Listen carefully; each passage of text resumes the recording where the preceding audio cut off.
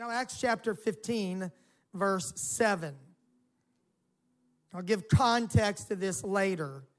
And when there had been much disputing, Peter rose up and said unto them, Men and brethren, you know how that a good while ago God made choice among us that the Gentiles by my mouth should hear the word of the gospel and believe. And God, which knoweth the hearts, bear them witness, giving them the Holy Ghost, even as he did unto us, and put no difference between us and them, purifying their hearts by faith. I'd like to teach a while tonight on the subject from verse 7, the word of the gospel. And mercifully, you may be seated. Thank you for standing in worship and prayer and for the word. In September, we focused on the family. In October, we've been focused on the mission of the church. And now as we roll over into November, I felt tonight to give a little continuity to October, because hearing and doing are not always the same thing. We've been focused on the mission of the church to take the gospel to the ends of the earth, the whole gospel to the whole world by the whole church. Everyone, everywhere can be saved by the power of the gospel.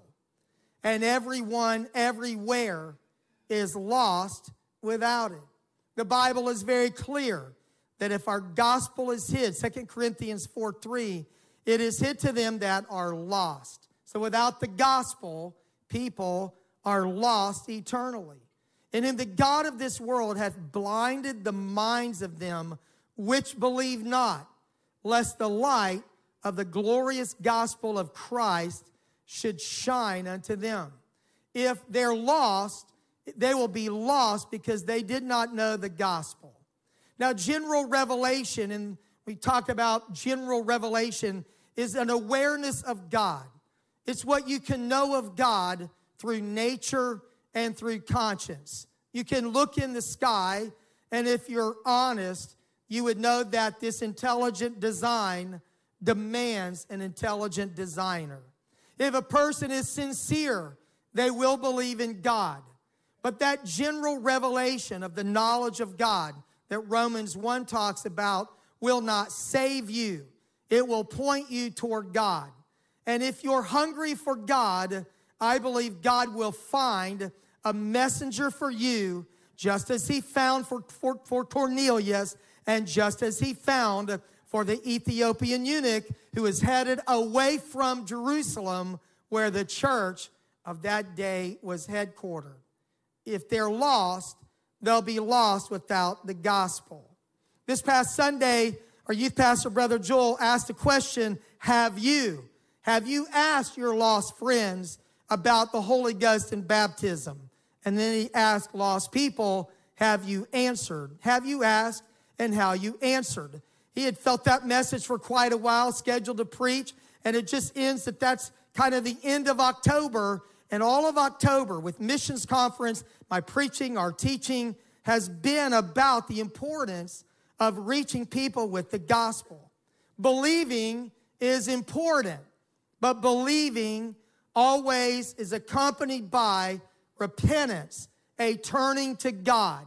If you believe in Jesus Christ, then you know you're a sinner and you'll turn from your sins toward him. Water baptism in the name of the Lord Jesus Christ for the remission of sins is essential to salvation. Being baptized in the Holy Ghost, that's really the most formal way of what happens when you initially receive the Holy Ghost. Being baptized with the Holy Ghost, water and spirit baptism. With the evidence of speaking in other tongues, it is the seal and the sign of the Spirit in your life that you have been born again or born from above.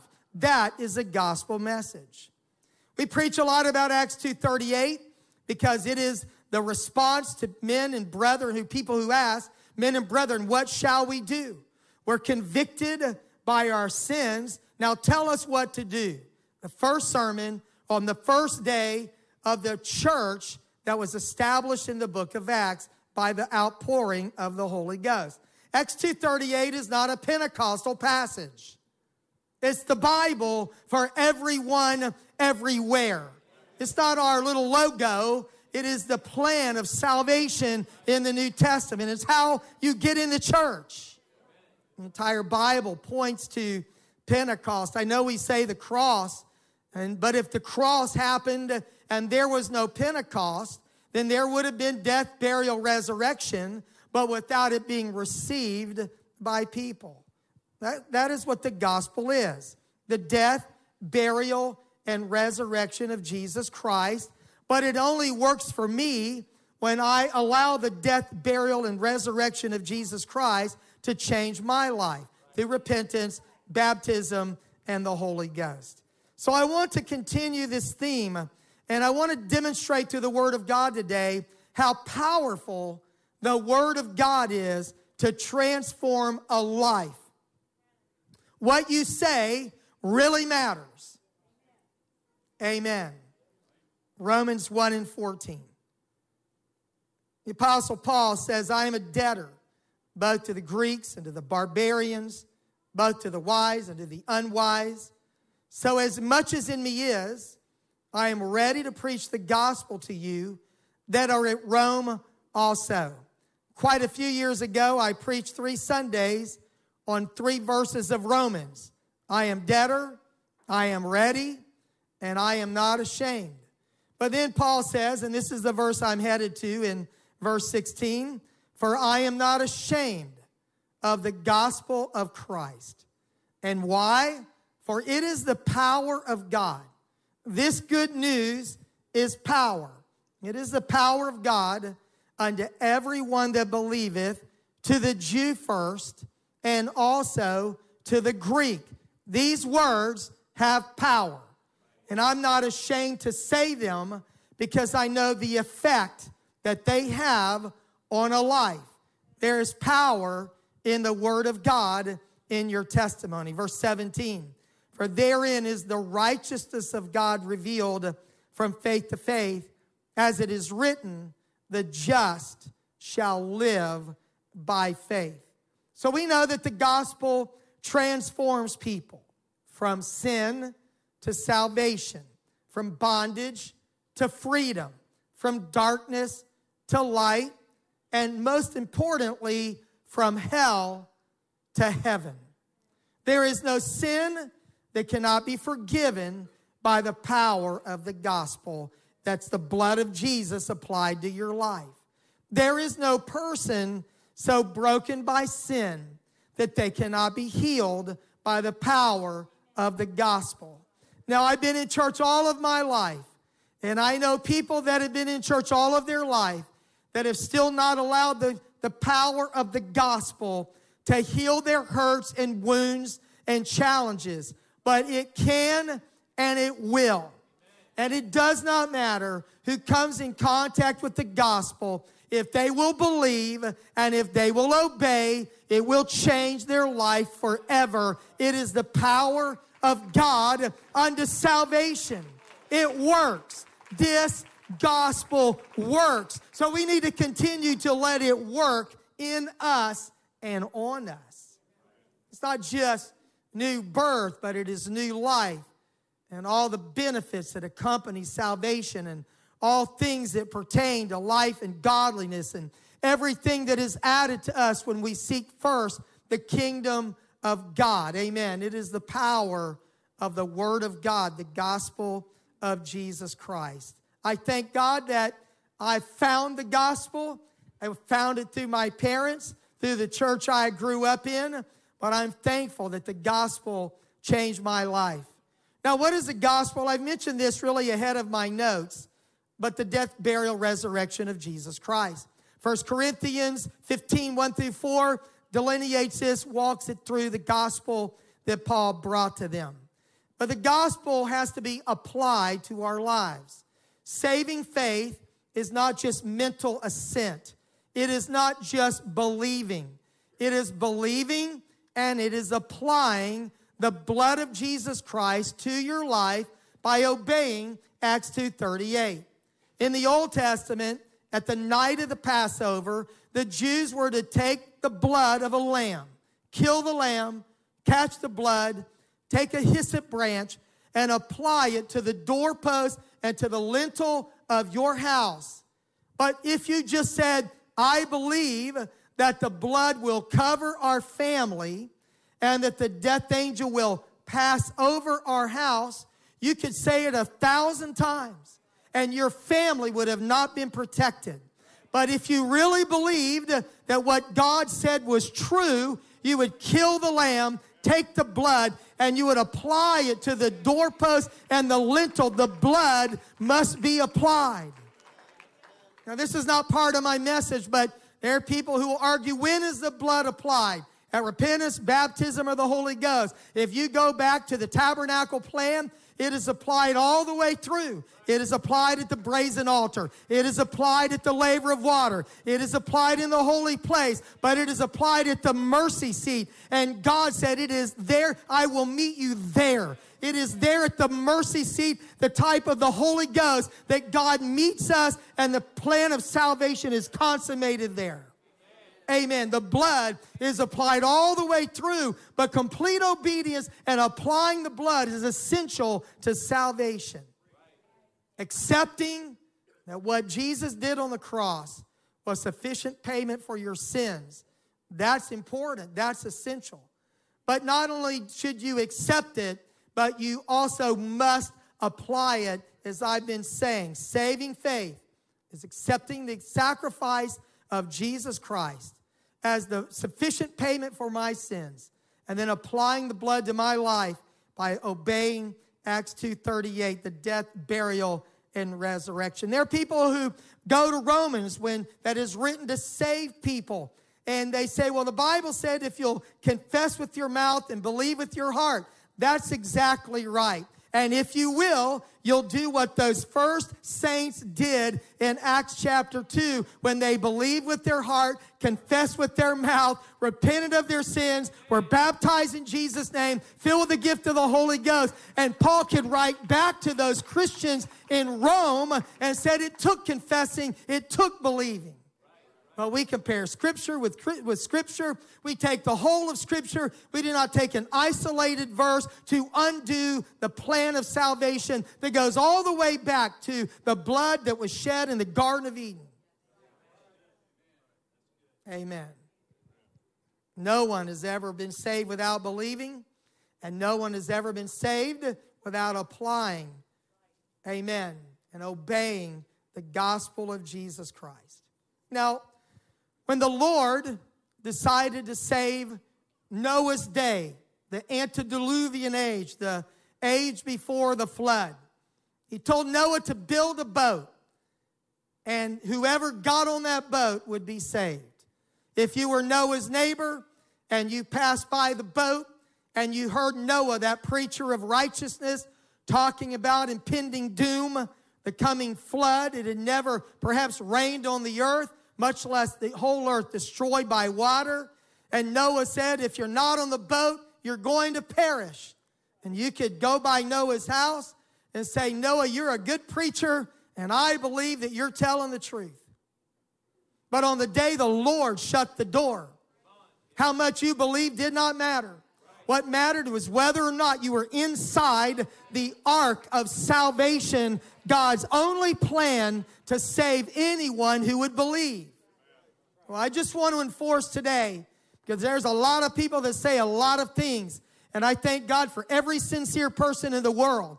But the whole of Scripture would hold up this truth that the blood must be applied, salvation must be applied to our life. You've got to believe it, accept it, and apply it to your life.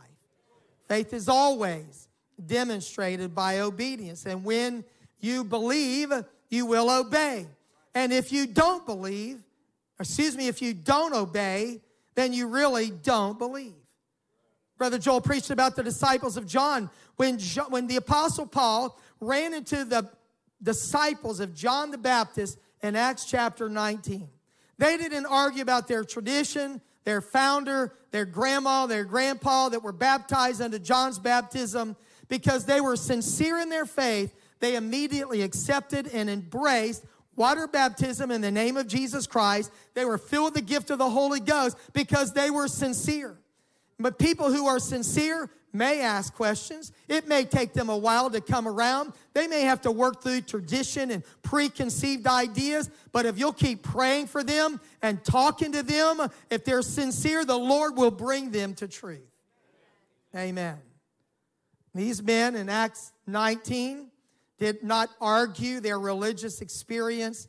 They were receptive to truth. Now, how do you receive this good news? The word gospel means good news. You can read it, you can hear it, but whether it comes through your eyes or your ears, when it comes into your mind, it is subject to your will. Like in the Bible, you can mock, reject, embrace. You can say, we would ask you more, hear more of this matter, as they did in Acts chapter 17. But tonight I want to increase your faith in the power of the word of the gospel. Now, I know you know this, but the gospel is not only what you live, it is something you say. If you believe that, say amen. If you don't believe that, then we're going to have to really start over. Amen. You should live the Christian life. But the gospel is good news at the birth of Jesus. Behold, I bring you tidings of great joy, good news of great joy, which shall be to all people. This is good news. The shepherds were the first witnesses of the newborn Christ. They went and told it, right? Go tell it on the mountain. I don't think that part's in the Bible, but it makes a good Christmas song. The gospel is news that you hear because it is spoken. And when it is spoken, there is power that is released. And when it is not spoken, there is power that is withheld. Acts 15. It's a pivotal chapter in the book of Acts. The church leaders in Jerusalem, this is our text, they were meeting to discuss how they were going to handle the thousands of Gentile converts. These Gentiles are getting saved. They're hearing reports of what God has done through the Apostle Peter, through the Apostle Paul and Barnabas, and they're preaching outside of Judaism, outside of Jewish areas, and there are thousands of Gentiles who are being saved. But there are many Jewish Christians who are struggling with this. They thought that if you were going to be saved, you would, obey Acts 2:38 and the Old Testament ceremonial law. So they meet and they discuss, and there's testimony given, and James gives this sentence, but the conclusion of the matter is that we're not going to put a yoke of obligation to the Old Testament ceremonial law, not the moral law. God is the same yesterday, today, and forever. His moral nature and his moral law will never change because God never changes. But the ceremonial law, that schoolmaster that led us to Christ, was abolished in the cross of Christ. So now these Jewish Christians are struggling with it. It's what they've done for thousands of years. The Apostle Peter is now going to give his report to the church leaders about what God has done through him through the preaching of the gospel. Acts 15:7, our text again. And when there had been much disputing, so it's like a debate on the general conference floor or in the classroom or wherever it takes place, the Apostle Peter, the man that had the keys to the kingdom of God given to him by Jesus in Matthew 16, he opened that door in Acts 2. And he says, men and brethren, you know how that a good while ago, it's been some time, God made choice among us that the Gentiles by my mouth should hear. I hope you're getting that. By my mouth should hear the word of the gospel. And when they hear it, that they would believe it. And it worked.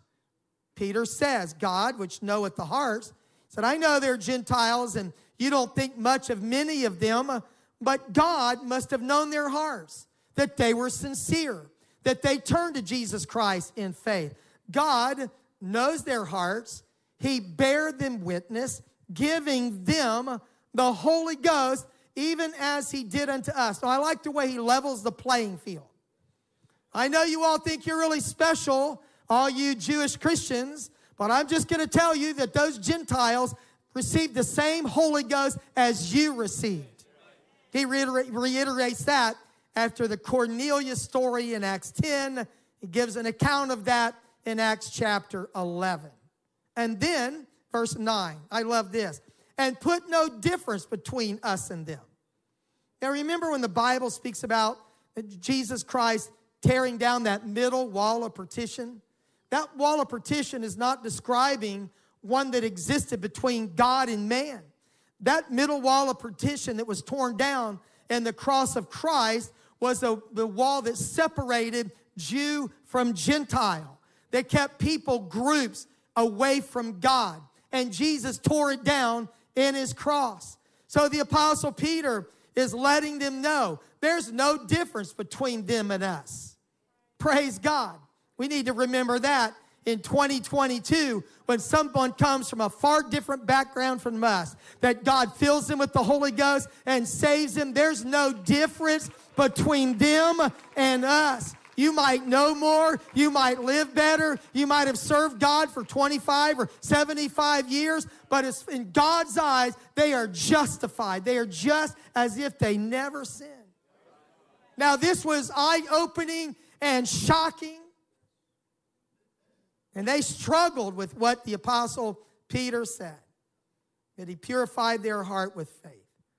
These Gentiles, largely pagan people with no heritage or history in truth, these Jews are astounded that these Gentiles could just hear the word of the gospel and believe.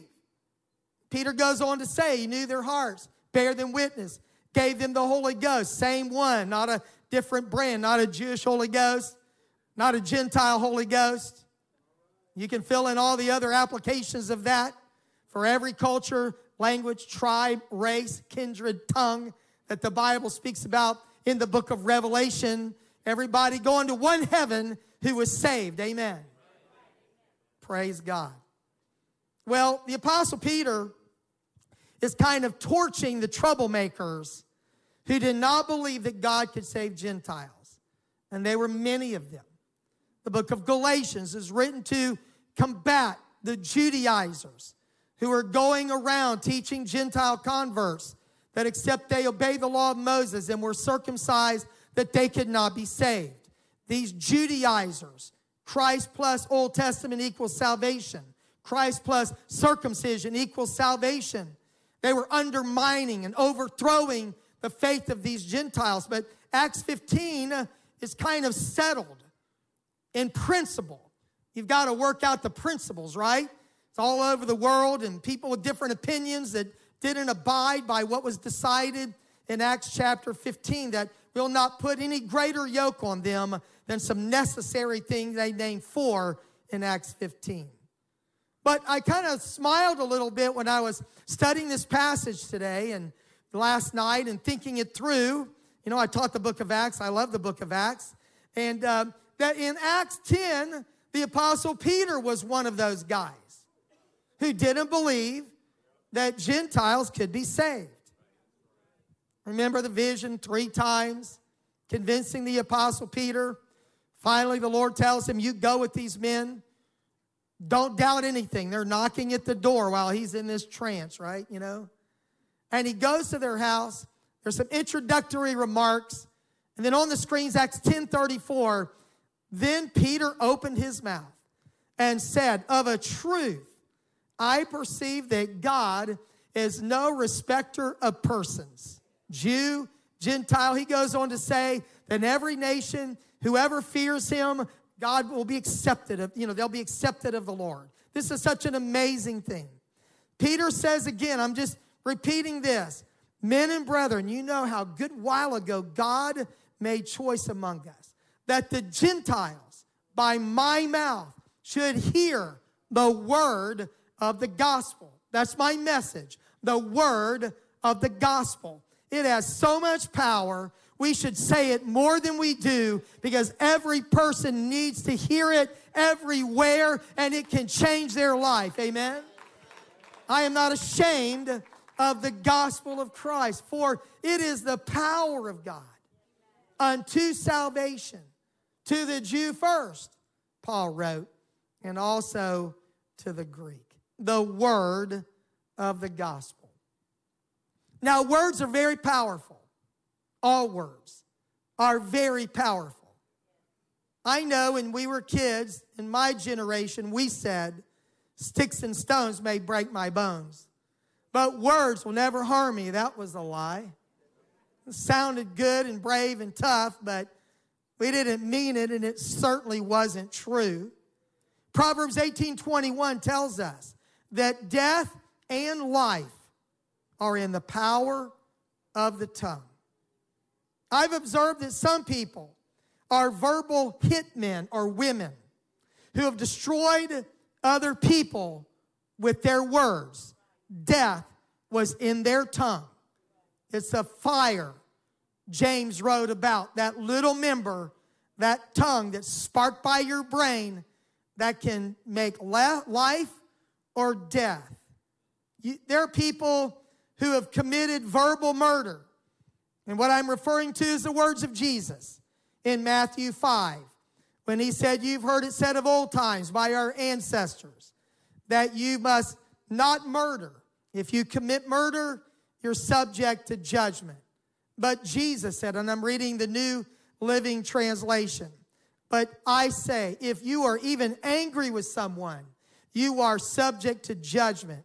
If you call someone an idiot, Reka, shallow brain is what the King James says, Reka, you are in danger of being brought before the court. And if you curse someone, Jesus said, you are in danger of the fires of hell.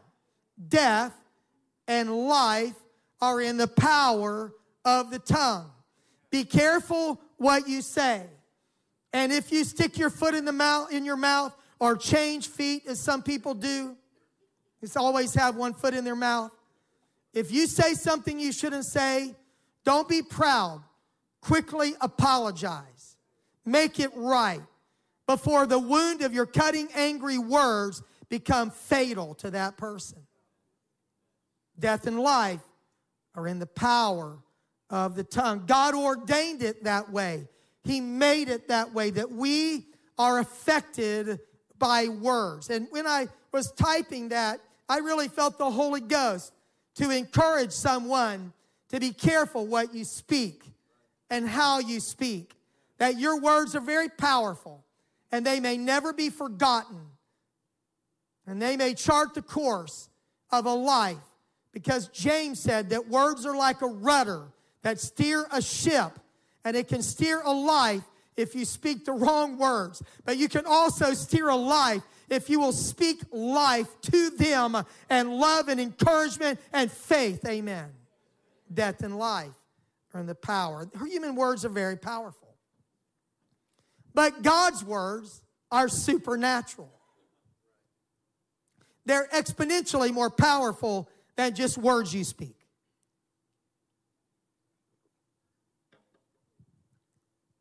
Just a few examples.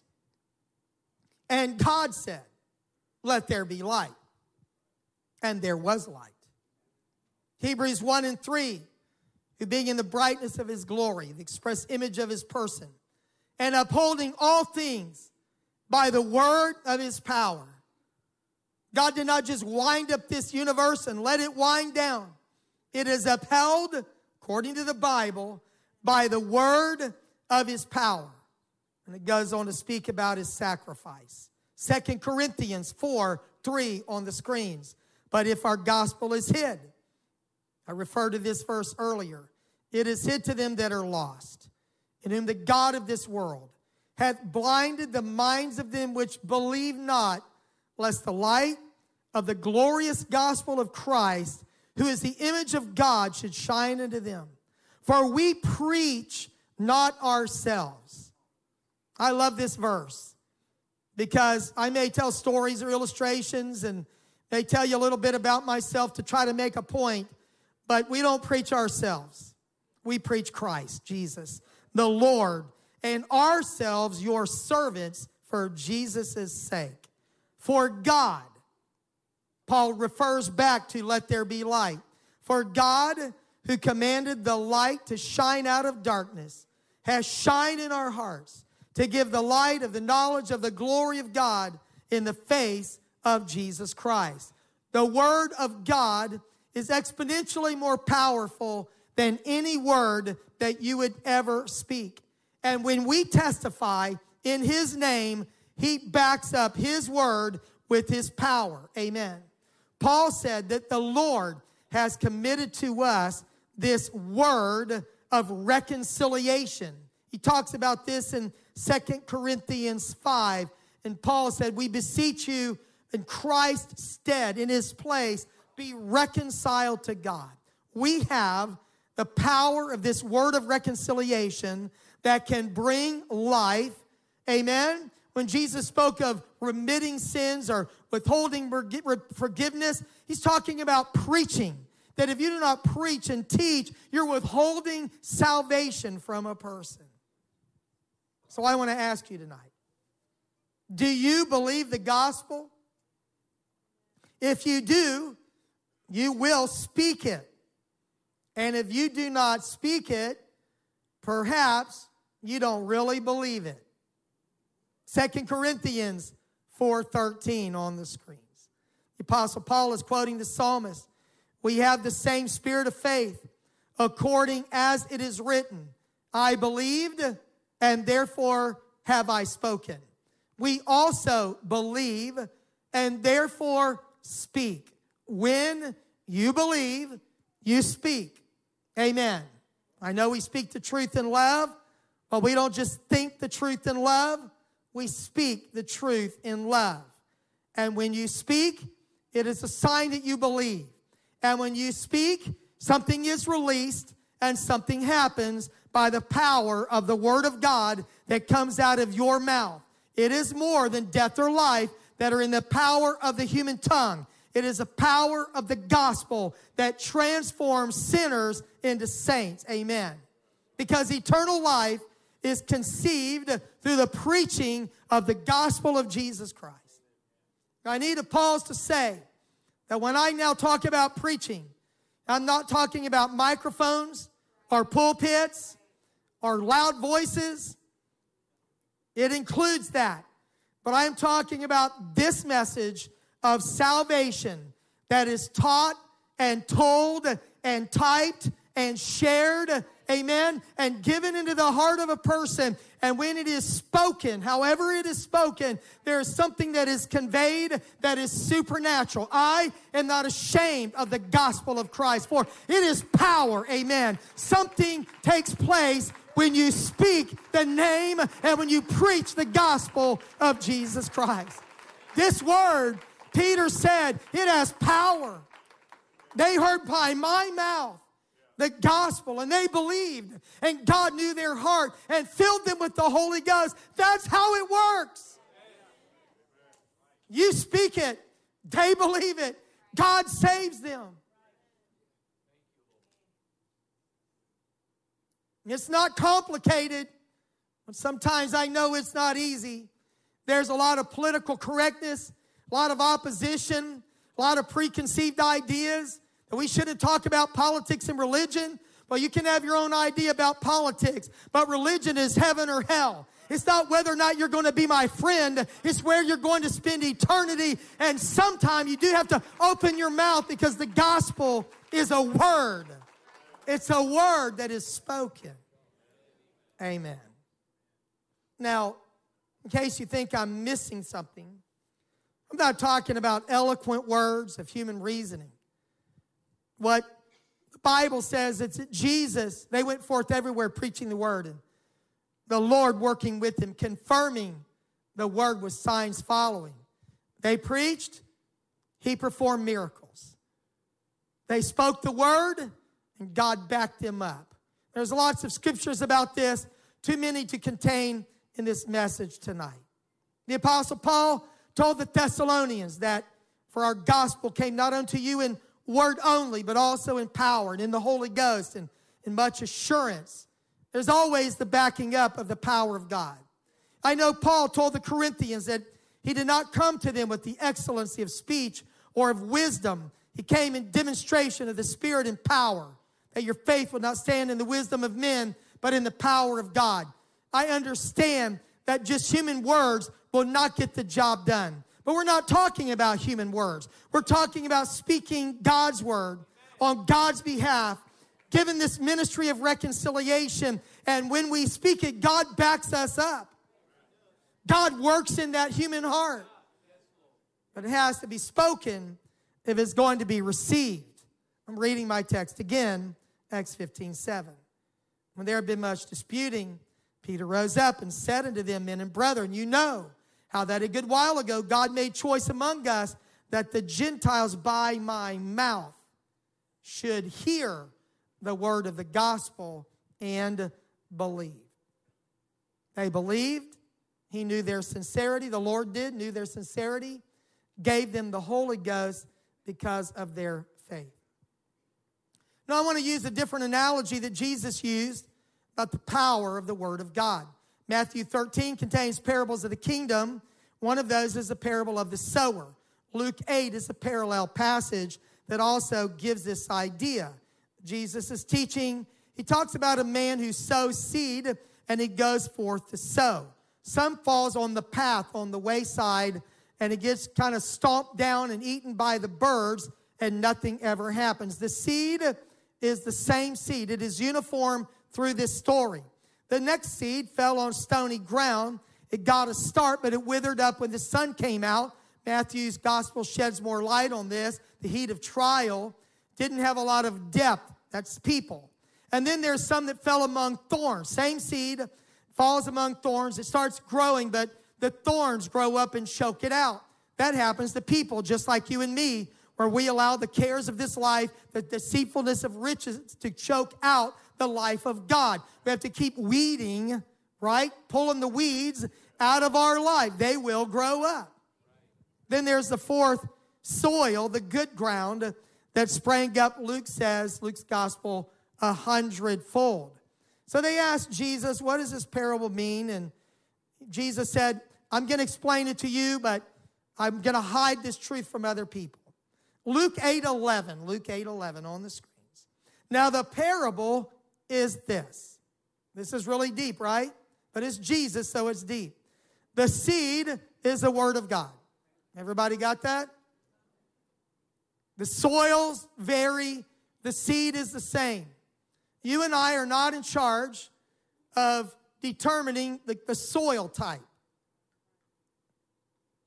Now, you could say this man was broadcasting seed and most of it went on fertile ground. We can't really go there and applying this parable. Jesus is just telling us there's at least 4 kinds of soil. He describes them. There's still one seed. And I know that you've talked to people and preached to them and nothing happened. You've told others and something happened and they didn't last long. You told others and they lived for God a while, but weeds choked out the life of God. But you know, our target and our prayer is God give us good ground. But just because, and I don't think you can say 75%, you know, we don't do percentages on this parable. He's talking about the different types of ground. We just know that not everybody's going to be saved, but we just keep sowing seed. The seed is the word of God. And I'm not in charge of the response, but I am in charge of speaking the word of God because it has life. Amen. And if you don't speak it, it is death. It's automatically death if you just live it and don't ever say it. I know this is what you heard preached on Sunday. It's what we've been saying all the month of October. I felt there's the lead of the Lord to just kind of drive this in a little deeper into our hearts. The gospel is something you say. Amen. The seed is the word of God. So if you want something to grow, you just have to sow. The witness of our life is powerful, but the Word of God even transcends the power of a godly life. You can even try to undermine the gospel by a bad life, and you can cause people to be dissuaded, discouraged, and they can walk away from truth. But we're this and that people. We don't think you have to have one or the other, a good life or a good word. You can have both, a godly life and the power of words. But the Apostle Paul said something that I really think is interesting in Philippians 1:15. He's talking about people that preach. He said, some people indeed preach Christ, even from envy and strife, and some from goodwill. The former preach Christ from selfish ambition, not sincerely, supposing to add affliction to my chains, but the latter out of love, knowing that I am appointed for the defense of the gospel. What then? Only that in every way, whether in pretense or in truth, Christ is preached. And in this I rejoice, yes, and will rejoice. There's some people out there in the world that are preaching the Bible, not the whole truth and nothing but the truth, but that word is more powerful than the preacher. That guy may not even be living right, but when he communicates the word of God, that word of God is finding a sincere heart. I had a good friend who was out of church a long time. He witnessed to a lot of people in a bar half drunk. But guess what? Half drunk or not, the Bible was not half drunk. And if he said, then Peter said unto them, repent and be baptized, every one of you in the name of Jesus Christ for the remission of sins, and ye shall receive the Holy Ghost. Acts 2:38 was sober. I know I'm a little beside myself, but I believe in the power of the gospel. Motives matter. We should have pure motives. But I just want you to know that even when you're not on your best day, go ahead and speak it anyway, because you never know if it's good ground, stony ground. There may be thorns there in the future. Don't worry about that. You're not in charge of that. One of my favorite parables of Jesus is in Mark 4:26. Jesus said, the kingdom of God is as if a man should scatter seed on the ground. This guy has never been to college. He doesn't know a lot about agronomy. He's just a farmer. He's got ground and seed. And he just goes and throws the seed on the ground. But listen to how Jesus describes this man. And should sleep by night and rise by day, and the seed should sprout and grow. He himself does not know how. He can't even explain the process of germination. Just he's just not that bright. But the point Jesus is making is that's okay, because it's not who he is, it's what he's got in his hand. It's what he put in the ground. And Jesus said, for the earth yields crops by itself. First the blade, then the head. After that, the full grain in the head. So you may not feel like you're a theologian, you're a seasoned saint, you know all of your imperfections, or maybe at least half of them, but that's okay. Keep trying to do better, live better, but don't quit talking about Jesus. Amen. Tell people what you were before you were saved. What I used to be, how I got saved, how God has changed my life. Just tell it. Amen. Paul said, I have planted, Apollos watered, but God gave the increase. So neither is he that planteth anything, neither he that watereth, but God that gives the increase. I'm not even in charge of the increase, neither are you. It's God that does that. But I am in charge of how much seed I sow. I am in charge of how much I water what's been planted. And you can talk about that a long time. We're not responsible for the results, but we are responsible for the process. So my mission today has been to increase your faith in the power of the Word of God. And that the gospel is a word spoken. Have you asked? Have you prayed that God would open the door in a conversation to allow you to tell your friends and family and neighbors and whoever it is that Jesus died for their sins and loves them. And there's hope for their life. You know, Paul said, I am cursed if I don't preach. He said, necessity is laid upon me. I don't really have a choice in this matter. I'm commissioned to do this. But I believe the Lord can help you find openings in conversations. If you will pray and you will watch, you can find a way to say a word. And it may not even be the whole seed. And by that I mean you may not even be able to say the whole gospel at one time. But if you begin to plant the word of God in the heart of a person, that word has life in itself. An older preacher told me when I was a younger preacher that when you finish preaching and you go home and go to bed at night, the word of God is still at work.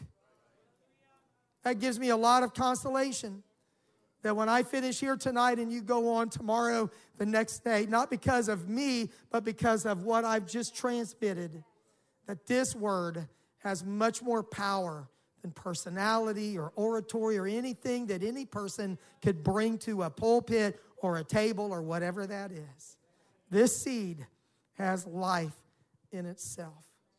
I've watched in church services when hardened sinners crumbled and then humbled their hearts before God, as the word of God did only what it can do, and it pierced to the dividing asunder of soul and spirit and joint and marrow, and it was a discerner of the thoughts and intents of the heart, and it brought that sinner to repentance. I've watched that happen. I was thinking about the story of Paul the prisoner standing before Felix the governor, and Felix, the guy with all the authority, is asking the guy who's the prisoner about his faith. And while Paul reasons of righteousness, temperance, and judgment to come, Felix, the guy with all the power, is trembling under the influence of the power of the Word of God that he could not resist. I was in my office years ago talking to a person, giving them a Bible study, was talking about repentance. I did not have my voice raised. I don't think I was wearing a tie. God help me.